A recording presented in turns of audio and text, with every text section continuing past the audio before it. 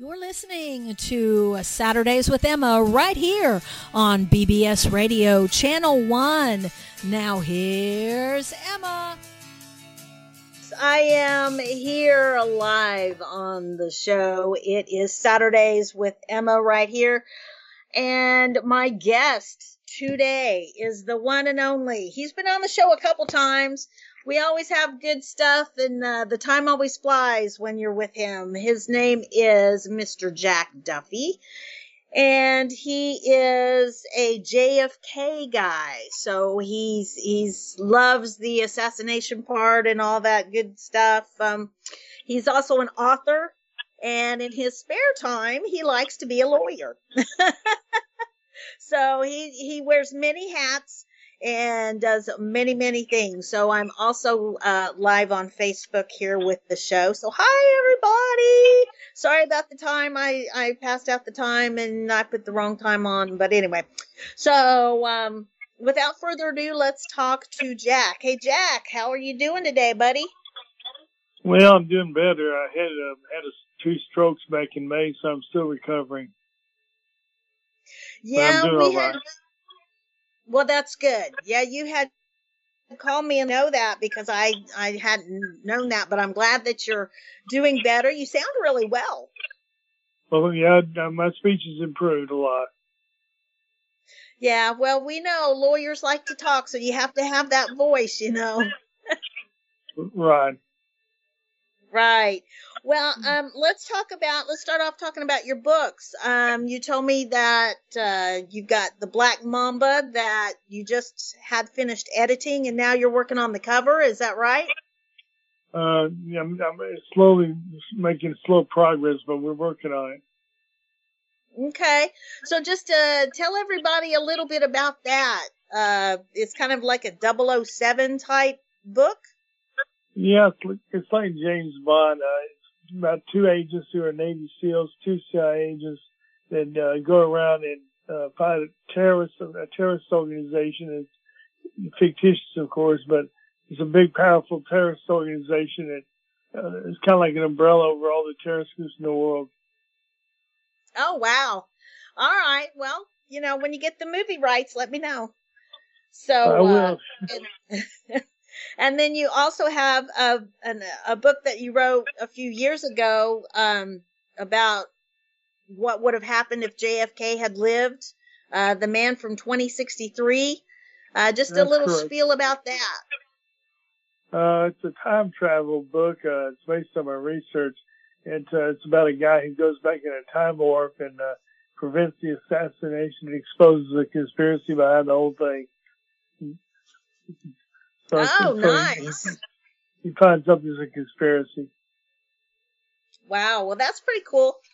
Yeah, I mean, you sent me a copy of that book and I shared it with some coworkers and they just loved it. And they said, we want to get a copy of the book. So, but I don't think it's in print right now. The publisher went out of business. I've got a few copies left. Oh, okay. Yeah. So, well, we'll have to see about getting some more copies of that. That was a pretty interesting book, if you know, I do say so myself. But yeah, you wear many hats, and so is Black Mamba the Black Mamba's the latest ones. Are you working on anything else? I've got about 5 or 6 books I've been working on off and on. 5 or 6? Good night. When do you sleep? At court? Yeah, really. Yeah. I have a crazy imagination. Lots of ideas. Yeah. Wow. Well, that's pretty awesome. So, let's get right into the JFK stuff. A lot of people was asking me about the show, and I told them that you was going to be on, and they was pretty fascinated about it. So, everybody's seen the Zapruder film. Everybody's seen, you know, hi, Cassie. Cassie's watching on Facebook.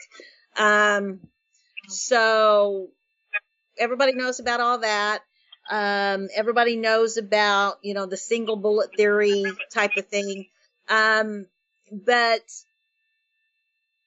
let's talk more about the medical side, because, the last couple of times you was on, we was talking about, Lee Harvey Oswald and stuff like that. So this magic bullet theory, I know that, you and Dr. Weck pretty much poo-poo on that. And we're gonna get, Dr. Weck on soon with you. That would be pretty cool. Hi, Kelly and Vivian. They're on Facebook as well. You're listening to Saturdays with Emma, and my guest is Jack Duffy. So, what do you make of this single bullet theory? I know that, like I said, you poo-poo on it. How can a bullet turn, a zillion different ways and come up with all those, bullet holes?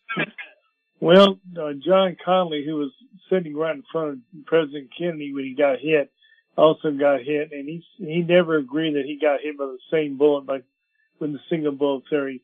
He said President Kennedy got hit, then he got hit. So that means two different bullets hit both men, or two shooters and fired. Plus the bullet itself, this magic bullet, they did a test. The one community, Dr. Weck said the last time when I was on the program with him, they did a test of the same kind of ammunition that Oswald allegedly used, and they fired one bullet into the cotton wadding, and it came out more deformed than what the bullet was found in the limousine.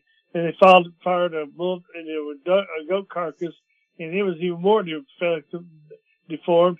And then they fired a bullet into a human cadaver. It was mushroomed, flattened out. And like Dr. Wake said, show me another bullet that did what it did to Conley, and it comes out looking like that, and I'll be quiet the rest of it. I won't talk about the assassination anymore. Oh yeah, I mean, Dr. Weck, I loved having him on, and he was just a fountain of information. And I mean, anybody in their right mind would surely know that it had to be at least two bullets, if not more, And so I understand that you had spoken with some of the doctors, one or two of the doctors that had worked on JFK. Is that right? Yes. They primarily talked about the head wound. Yeah. So I'm sorry. Go ahead. Go ahead. Yeah, I mean, they talked about the head wound. So they thought that the bullet came from the front and exited the back. Yes. Yeah. Dr. Crenshaw told me, he was one of the doctors I met. He said that the back of Kennedy's head was blown out completely. There was a big exit wound, and he could have put his fist into the wound since it was so big. There's no way that could have been caused by a bullet from the back coming in, because bullets make a much bigger hole going out. Dr. McClellan said the same thing. He was standing right over Kennedy for like 30 minutes, and he saw the same thing. In fact, all the doctors, except for one, agree that the bullet probably came from the front. Yeah. Well, in the Zapruder film, you can tell, I mean, he goes, back and what, to the left? Back into the left. I mean, anybody that, has shot a gun or whatever, or seen, military movies that, anybody that gets shot in the front, they go backwards. So, that's pretty, concrete stuff. Yeah. What was there any signs when the president was on? Go ahead. Part of Kennedy's brain matter went on the rear of the car, which wouldn't have happened if the bullet came from Oswald. That's just pure physics. Plus, a policeman behind the limousine got splattered with brain matter. He's back into the left of the limousine. He wouldn't have got hit by any brain matter if the bullet had come from the rear. So those two things by themselves prove a shot from the front. Yeah. Now, didn't they? A lot of the Warren Commission people said that the second gunman bullet supposedly was backfiring of a policeman's motorcycle. What was that about? You're talking about the audio tape, the acoustics? Yeah, the audio tape, when they listened to the audio tape.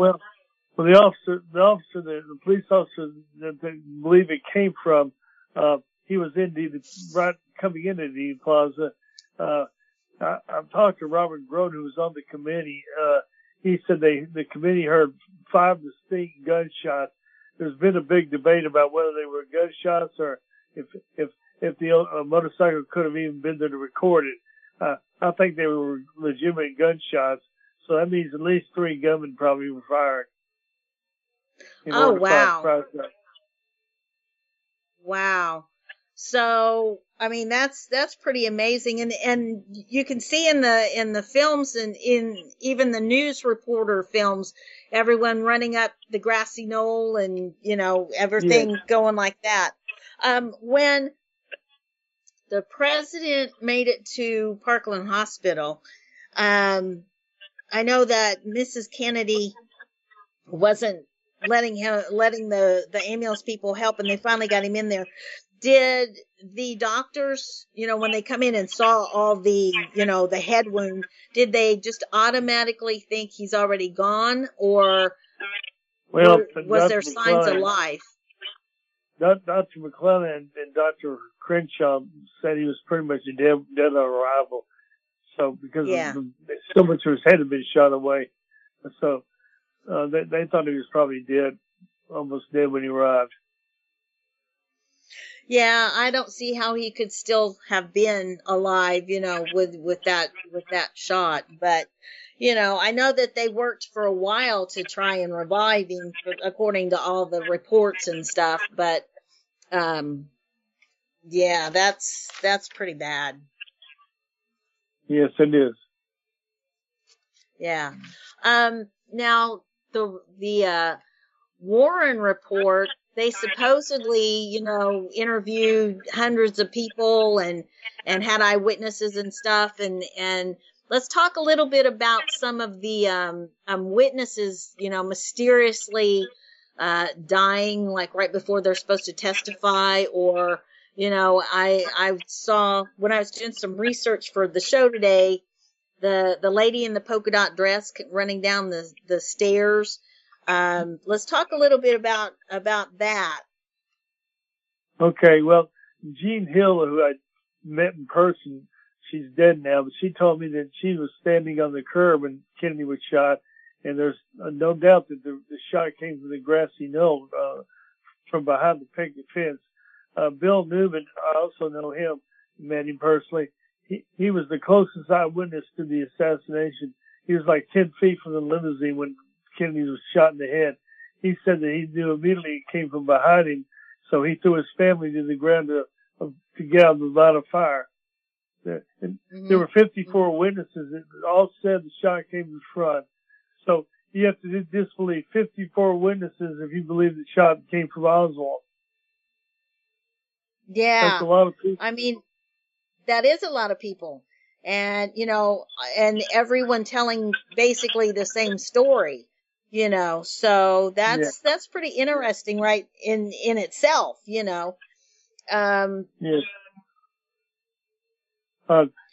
The Babushka lady, was standing there filming the assassination. I mean, she got her film taken. Her name is Beverly Oliver. I met her.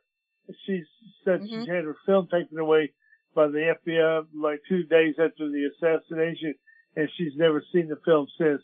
She thinks she caught the gunman that fired from the grassy knoll in her film. Well, I had heard that. I had, researching, and do you suppose that the government got rid of all that, or is it locked up in a safe somewhere? Because I know that a lot of the papers from the assassination was released not too long ago by President Trump, and then there was more after that. But I looked through them, and it didn't seem, like much of anything. There was really no smoking gun, for lack of a better word. Well, there was a phone call that was suppressed but Trump got it released. An anonymous phone call was made to the U.S. Embassy in London, England, like 30 minutes before Kennedy got shot. The caller called anonymously. He said, "Hey, be prepared for some big news out of the United States in half an hour. And then he hung up. Now, that's been locked away for 50-something years. Why would they lock that phone call away if it was innocent? Why would you make that phone call unless there's a conspiracy and you knew it was going to happen? Exactly. I mean, they knew, so they, put it away so they wouldn't get caught, and then in, what would have possessed, as far as the one bullet theory, what would have possessed Arlen Specter to come up with this single bullet theory of everything tumbling into space? And I mean, there's all kinds of evidence from Dr. Weck and others that there's no way that a bullet could do that. Well, for one thing, the bullet hole in Kennedy's jacket is too low to have gone through his throat and hit Connally. The bullet hole is much too lower. Also, the surgeons who did the surgery on Connally said the angle doesn't measure up right with one bullet hitting both men. That Connally's wound was a much steeper wound than Kennedy's, which means that it had to be a different bullet. So right there, that it couldn't be possible. The reason why they had to come up with the idea of one bullet hitting both men is because if they said two different shooters shot, you got a conspiracy. They wanted to avoid that. James Tate, the man he was hit by this, who I happened to meet while he was still alive. He passed away recently, but he told me that he was hit by a fragment of a bullet from the grassy knoll. So there they had a problem. They had to explain why one bullet hit Mr. Tate and then also hit Kennedy in the head and also hit Kennedy in the back and then hit Connally too. That's 4 shots. That's a conspiracy. So they simplified it by saying both men got hit by one bullet. That's how they solved that problem. And that's a complete fiction. Yeah, they're pretty sneaky, doing that sort of thing. And there was a ricochet. There was a guy standing under the overpass and was hit by. Yeah. So there's too many bullets flying around. Yeah, too many shots. Too many shots flying around. They had to make one bullet hit 2 men in order to keep it a simple one-man job. And that's a joke. Yeah, that is a joke. I'm telling you. So, I know that I was thinking that you had told me that you had spoken with Clint Hill, the Secret Service guy that was on the back of the car, that run up to the back of the car. Go ahead. Oh, no, that's okay. Didn't he at first say that he thought there was a conspiracy and then he changed his tune after a while? Do you suppose somebody got to him? Yeah, I think so. He told researchers in the 60s and the 70s that another gunman was in front of the car. Then he changed his story after he retired. Now he's saying one person did everything. So somebody got to him or else he felt threatened about his pension or whatever. That's just what I think. I mean, why would you do a 180-degree turn on what you think happened in just a matter of years? So now he's an anti-conspiracy fellow, whereas before he was all conspiracy. Wow. I know that he does a lot of public speaking and stuff about it. And he did say, there was one shooter and, we did everything. And, there was I guess he had went to the 6th floor depository and looked over everything and said that, only one shooter, did it and this and that and the other.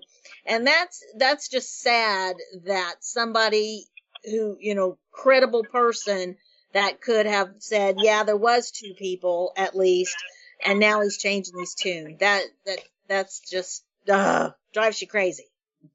What's interesting about Clint Hill is he wrote a book about the assassination later on, and in his own book he says the back of Kennedy's head was blown out. So right there he's saying what he saw, which is a big hole in the back of his head. It's like the doctors So that proves it had to be a conspiracy. Oh yeah, That's absolutely. That's in his own book. Wow. But now he's saying something different. Yeah. Wow. So he needs to get his story straight, I guess. Yeah, he needs to just quit putting stuff in his book that's not true, or he needs to say what's right, and that one person couldn't have done this. Absolutely. You know, that's just crazy. So, back to I know we're kind of jumping around today. My notes are all wacky today. As far as the autopsy goes, why wasn't it done in Dallas? And what was the big to-do, you know, about the Secret Service going crazy and getting the president's body out of there and you know, getting on Air Force One and that sort of thing. So what was the big hurry? Well, under Texas law at the time Kennedy was killed, it was not a federal crime to kill the president. It is now a federal crime. But at that time it wasn't. So Texas controlled the autopsy. It should have been done in Dallas. Earl Rose was the forensic pathologist who was very qualified to do this. But as Dr. McClellan was telling me, they wheeled Kennedy's body out, and Dr. Rose tried to stop him and said, "Wait a minute, you can't do that. I've got to do the autopsy here in Texas." And they pulled their guns out, according to Dr. McClellan, and said, "Move out of the way. You're not going to do the autopsy. We're taking the president back to Washington." So they just literally hijacked his body out of Dallas illegally. Oh, wow. So, you know, everybody listening, we're talking with Jack Duffy about the JFK assassination. I just want to say hi to everybody on Facebook Live. Looks like Vivian and Hacker is on there. So, yeah, I mean, I saw a documentary on PBS about it. And, you know, they've got the Secret Service, you know, basically telling the doctors at Dallas that, you know, if you don't move, we're going to shoot you. And it's like, holy moly, you know, and why didn't the police, there in Dallas say, hey, you know, this is a Dallas thing, or were they just afraid of what, you know, the Secret Service was going to do? I'm sure the police were intimidated by the Secret Service. You really can't tell the Secret Service what to do. So they probably didn't want to get involved in it. That's just my speculation. But yeah, that's a good question. Yeah, because you would have thought that they would have said, hey, you know, this is our jurisdiction, and there you go. And also with the Dallas doctors and then the Bethesda doctors in Washington, D.C., didn't they did not agree on some stuff as far as which direction the fatal shot come from? Or am I wrong about that? Well, yeah, you're right. The technicians and the people that were not doctors all said the same thing as the Dallas doctors, that the bullet had come from the front. The doctors who did the autopsy were military doctors, guys that were controlled by the military. They went along with the government's position. It was just one person. So there's a lot of questions about the autopsy. They did section Kennedy's brain, like Dr. Wake said. When Dr. Wake went into the archives, he saw X-rays of Kennedy's head, and they showed fragments, dozens of fragments throughout the brain. If that's really Kennedy's X-ray, if it is, it proves that the bullet that hit him in the head was not Oswald. It was a dum-dum bullet or an explosive bullet like the mafia uses. Yeah. So speaking of the mafia, do you think that they were the ones with the fatal shot, as far as, you know, because they were mad at Kennedy because of Chicago and stuff that they done there, and then Bobby, his brother, was, you know, putting them all in jail or deporting them. You know, so do you think that perhaps it was the mafia for sure that done it instead of Oswald, and he was just a patsy? In the long history of the world, only a few generations have been granted the role of defending freedom in its hour of maximum danger. I do not shrink from this responsibility. I welcome it.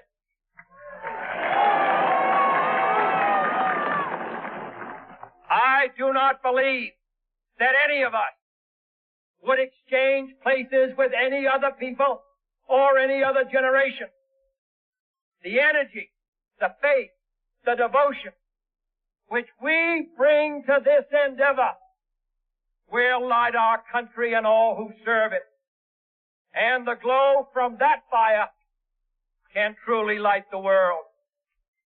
And so, my fellow Americans, ask not what your country can do for you. Ask what you can do for your country.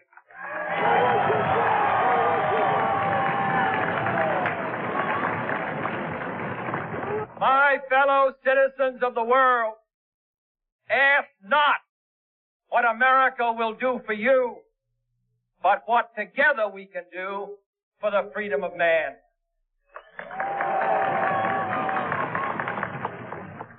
Finally, whether you are citizens of America or citizens of the world, ask of us here the same high standard of strength and sacrifice which we ask of you.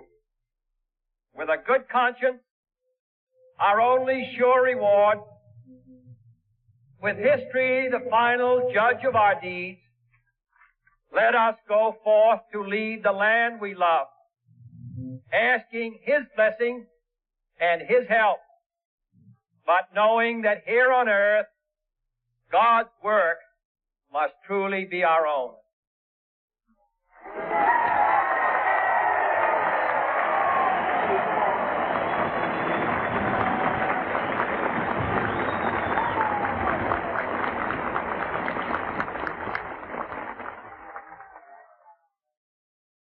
Hi, everybody. We are back. Sorry about that. I thought we lost Jack, but he was there, and we're back with him. And Jack was mentioning during the break about gentleman behind the fence.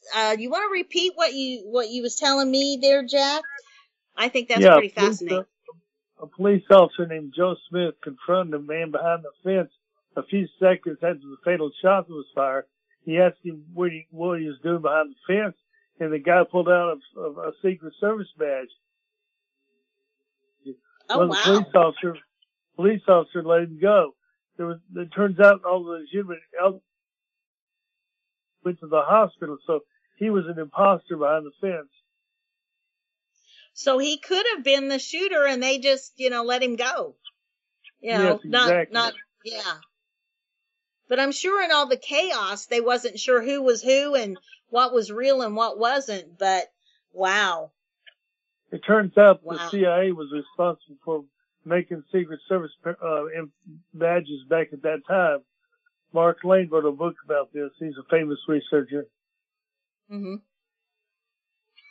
So you suppose that the CIA made some badges and just kind of spread them around to Well, that's what Mark Lane thinks. He's dead now, but I met him years ago. He says so. He believed the CIA was involved. Yeah, wasn't they using the mafia to try to kill Castro as well? Yeah, they were in cahoots with the mafia to kill Castro. There's something interesting I'd like to point out.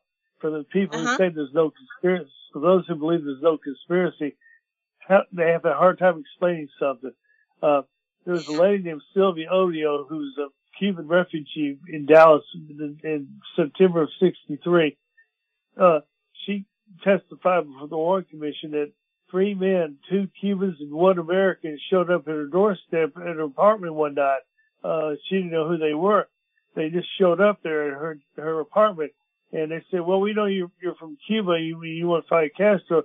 Can you help us out? Can you give us some money?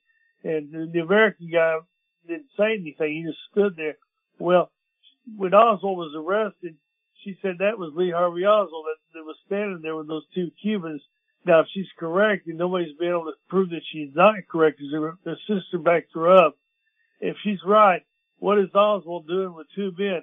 One of the men called her up the next day on the phone and started talking about Oswald and said, what did you think about our Yankee friend? She said, I don't know much about him. He didn't say anything. And the guy goes, well, he's a Marine, ex-Marine. He's a crack shot with a rifle, which he wasn't. He was a mediocre to poor shot. And we think Oswald told us that we Cubans don't have any guns. We should have killed Kennedy. And then he hung up the phone. And so she got kind of scared, and she thought, well, I'm talking about killing Kennedy. And then when it happened, she realized that man was Oswald at her doorstep. That's strong evidence of a conspiracy. Oh, absolutely. Oh my gosh. I mean, see, there's so many pieces to this puzzle that, may never get solved, but yet it is solved and right in front of us, I wonder if, Mrs. Kennedy, Jacqueline, ever, voiced an opinion of who she thought had killed her husband and wounded Governor Connolly. Yeah, she did. She did an interview like 2 months after it happened. She said that she thought that LBJ was behind it because he was from Texas and he got to be president. So that spawned the theory that Johnson was involved in the whole thing. She thought it was the Texas oil people that did it, and the CIA might have been involved. So she wasn't stupid. She wasn't stupid. No, she wasn't. And, Johnson didn't like the Kennedys anyway, and he really hated Bobby. So, but, and there was a interview with the President Kennedy's secretary, Evelyn Lincoln, I saw on PBS, that she said whenever they all finally got on to Air Force One right before he was sworn in, that he was running up and down the hallway saying, it's a conspiracy, they're going to kill us all, and was carrying on. So, right there, to me, that just proves that he knew something. What's interesting is that Johnson apparently didn't even believe the Warren Commission, and he set it up. He thought there might have been a conspiracy from Cuba. So he didn't believe the one government was involved. He thought there was a conspiracy. But that's just what he said. Wow. So, my gosh, that's just craziness. I mean, all the way around. And do you suppose the same ones that killed President Kennedy killed his brother Bobby in California? I think there's evidence that was a conspiracy also. It might have been the same people. It probably was. They were afraid that Bobby Kennedy, if he got to be president, he was going to find out who killed his brother. So they were scared of the truth coming out. So they got rid of Bobby Kennedy too. Yeah, I mean, that only makes sense, to do that. I had also seen, as far as the mafia, there was a guy, Michael Francis, who was that was in the mafia. His dad was big in the mafia. Sonny was there, and I guess Sonny knew who done it, that it was a mafia guy and the CIA. So, Are you talking about Bobby Kennedy? Jack You're talking Kennedy. about Bobby. Oh, okay. Yeah. Yeah, the president. The mafia definitely was involved in JFK's murder. That's for sure. Jack Ruby's ties to the mafia are indisputable. I mean, he was a mafia stooge, and for him to shoot Oswald on TV was not an accident. I don't believe it was part of the conspiracy. The first people that went to see Ruby right after he got arrested for killing Oswald were mafia people. Just a coincidence, right? Sure. Yeah. So no, I don't think so. Yeah, that seems kind of odd to me. And, I mean, Jack Ruby just walking into the sheriff's department or the police department, like 5 minutes or, 5 seconds before, Oswald, is going to be moved. That's kind of odd too, so didn't Jack Ruby have some kind of, connections with those guys from New Orleans? No, he had connections with Chicago, with Sam Giancana, who was the boss of the Chicago Mafia. He worked yeah. You were asking me a while ago about the people that died suspiciously. I wanted to make a comment. For those that don't believe it's a conspiracy, you have to explain this. During the 70s, when they were reinvestigating Kennedy's assassination, they subpoenaed 3 mobsters to testify about what they knew about the assassination. Well, guess what happened? All 3 of them got murdered real quick by the mafia. So that's just a coincidence, I suppose. Yeah, right. They murdered all 3 of them on purpose and got rid of them because they were going to spill the beans, or they might have spilled the beans about what happened. So they got rid of 3 people right before they were going to testify.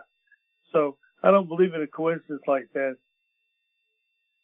No, that sounds pretty fishy to me. I mean, there's no way that all 3 of them, and it was probably, made to look like natural causes or something, like a car wreck or something. Then a lot of people get killed, like in cars or, heart attacks all of a sudden.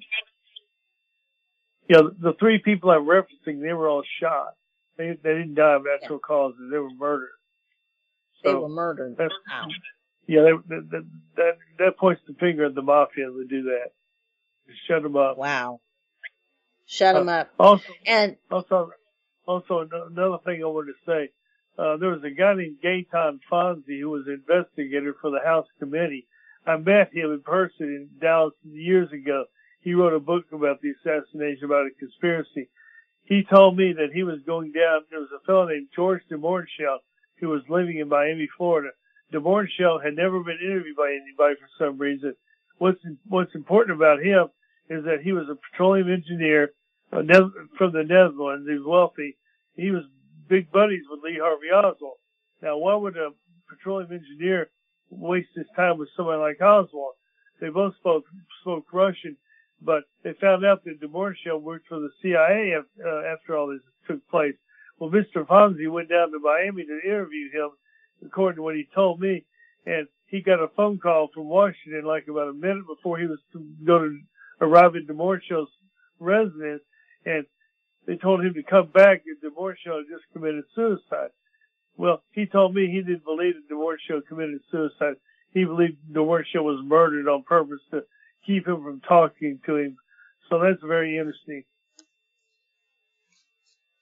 Yeah, that's very interesting that, all these people, right before they have to testify and they're going to say something, they mysteriously die or disappear or, it's craziness. Now you mentioned the, committee in the 1970s.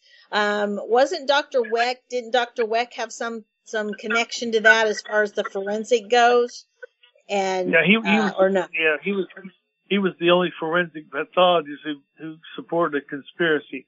Everybody else went along with the government because they were just government hacks. He was the only pathologist that disagreed with the one government theory. So that was his connection to it. Oh, wow. So do you suppose that they're... Go ahead. He was on the medical panel, and he was the only one that disagreed about one government doing everything. Everybody else said it was just Oswald. Yeah, there's no way that Oswald could have done all that with that cheap rifle that he had and the distance. And there was trees in the way, and yeah, it's just too convenient. Yeah, the best shot, best expert marksman in the United States, Carlos Hathcock. He tried to do what Oswald did with the same kind of rifle, and he's the best shot in the country, and he couldn't even do it. He said it was impossible. Yeah. Wow.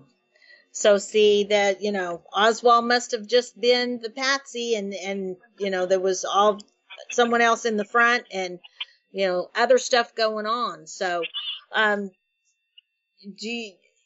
has like Caroline Kennedy or any of the other Kennedys, Teddy Kennedy or anything, voiced any opinion on who they thought had killed the president?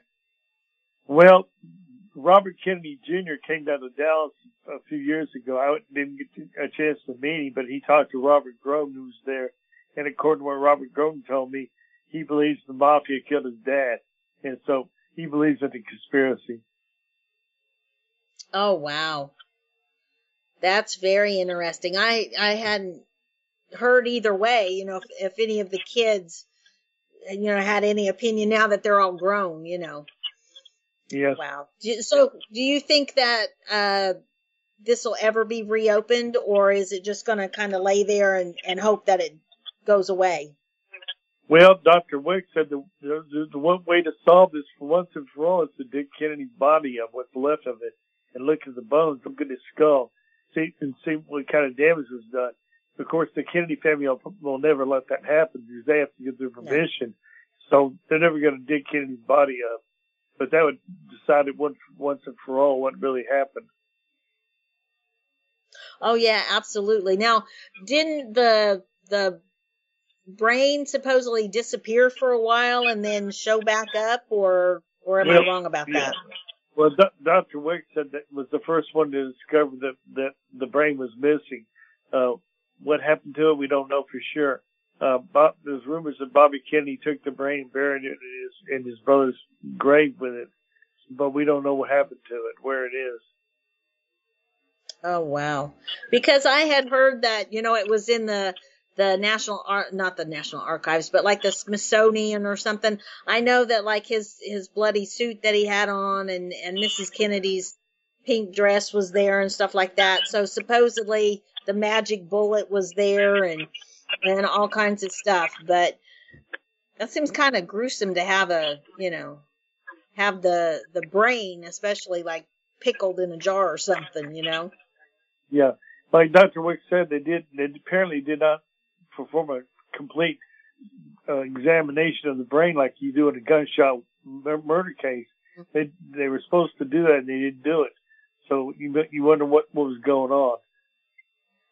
Yeah, it seems, I mean, the more you look at it, the fishier it gets and the worse it smells, you know. And I had seen an interview with Dr. Wick where he was demonstrating the magic bullet and, you know, the autopsy photos and, you know, where the doctors, you know, said the bullets came and went and all that stuff. And, you know, I just love talking to him about this. Yeah. If you remember what he said the last time you had him on your show, he met one of the doctors, Dr. Fink, at a conference like a year later after the assassination.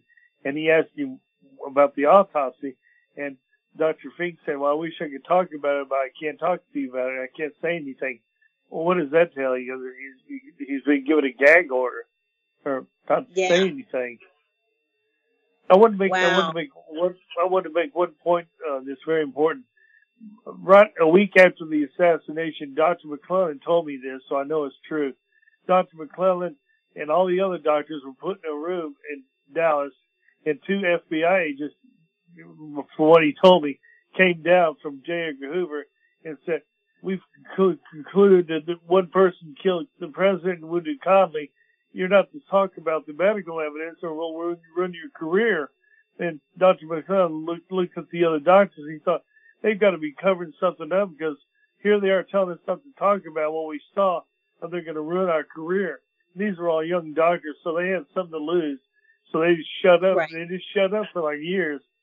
But to be threatened like that is really amazing. Yeah, and the government, you know, getting away with threatening, or, you know, whoever getting away with threatening people like that. You know, it just amazes me.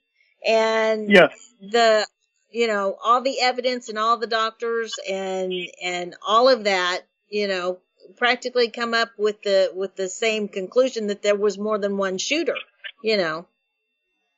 Yes. Yeah. Yeah. I wanted to make another point that's interesting.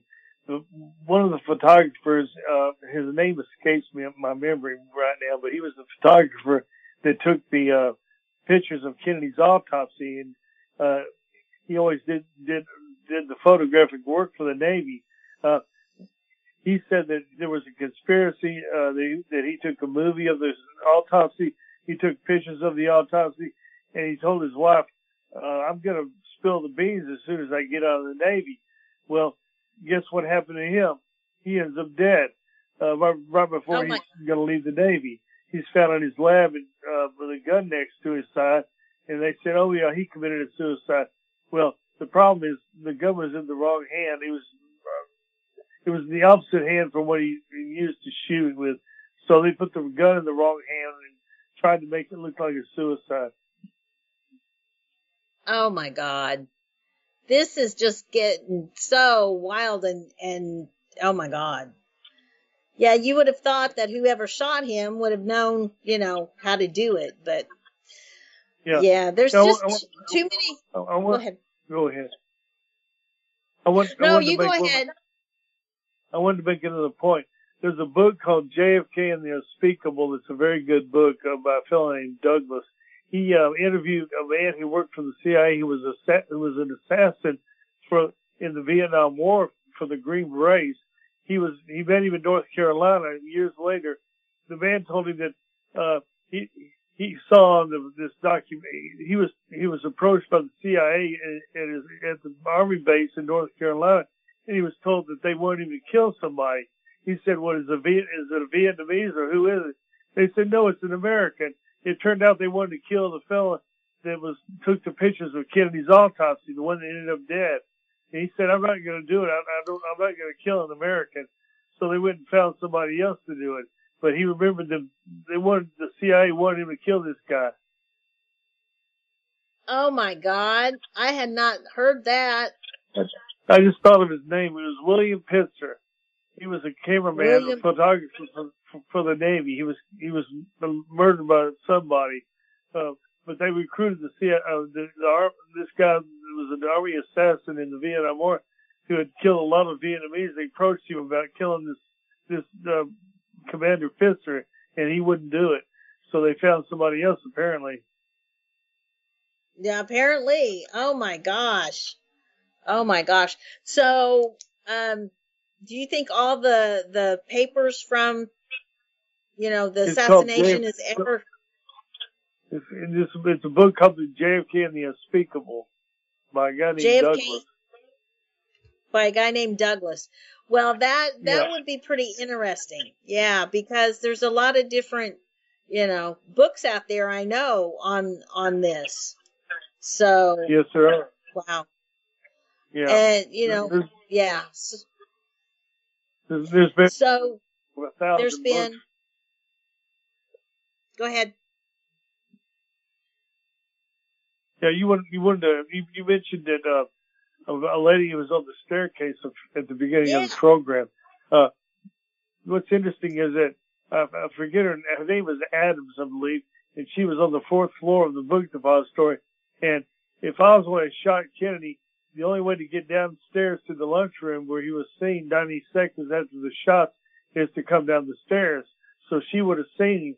She said she never saw him come down the stairs. So how did he get down to the 2nd floor lunchroom unless he was already down there? That again is proof of a conspiracy, because she would have seen him, and she said she and some other women said they didn't see him come down the stairs. So how did he get down? He probably wasn't up there. Also, some witnesses were standing outside in the plaza before the motorcade before Kennedy was shot, and Oswald was in the lunchroom at the same time that another gunman was seen in the window. So who was that other gunman? It wasn't Oswald. I mean, he's got an airtight alibi right there. You can't be in two places at once unless you got a double or a twin. Yeah, now wasn't there like 2 or 3 Oswalds running around the country for a while, like in Mexico and Russia and somewhere else? The book I just told you about, JFK and the Unspeakable, he interviewed and found out that right after the assassination, a guy got on a plane in Colorado he thought he was going to Washington D.C. It turns out the plane goes to Dallas for some reason. Kennedy just got shot and lands in Dallas and picks up two men over there where Tippit was murdered, the officer that was murdered. So what was that plane doing, picking people up right after the assassination? One of the people that got on the plane looked just like Oswald, but it wasn't Oswald. So there's proof there of a possible double being used. Oh, wow.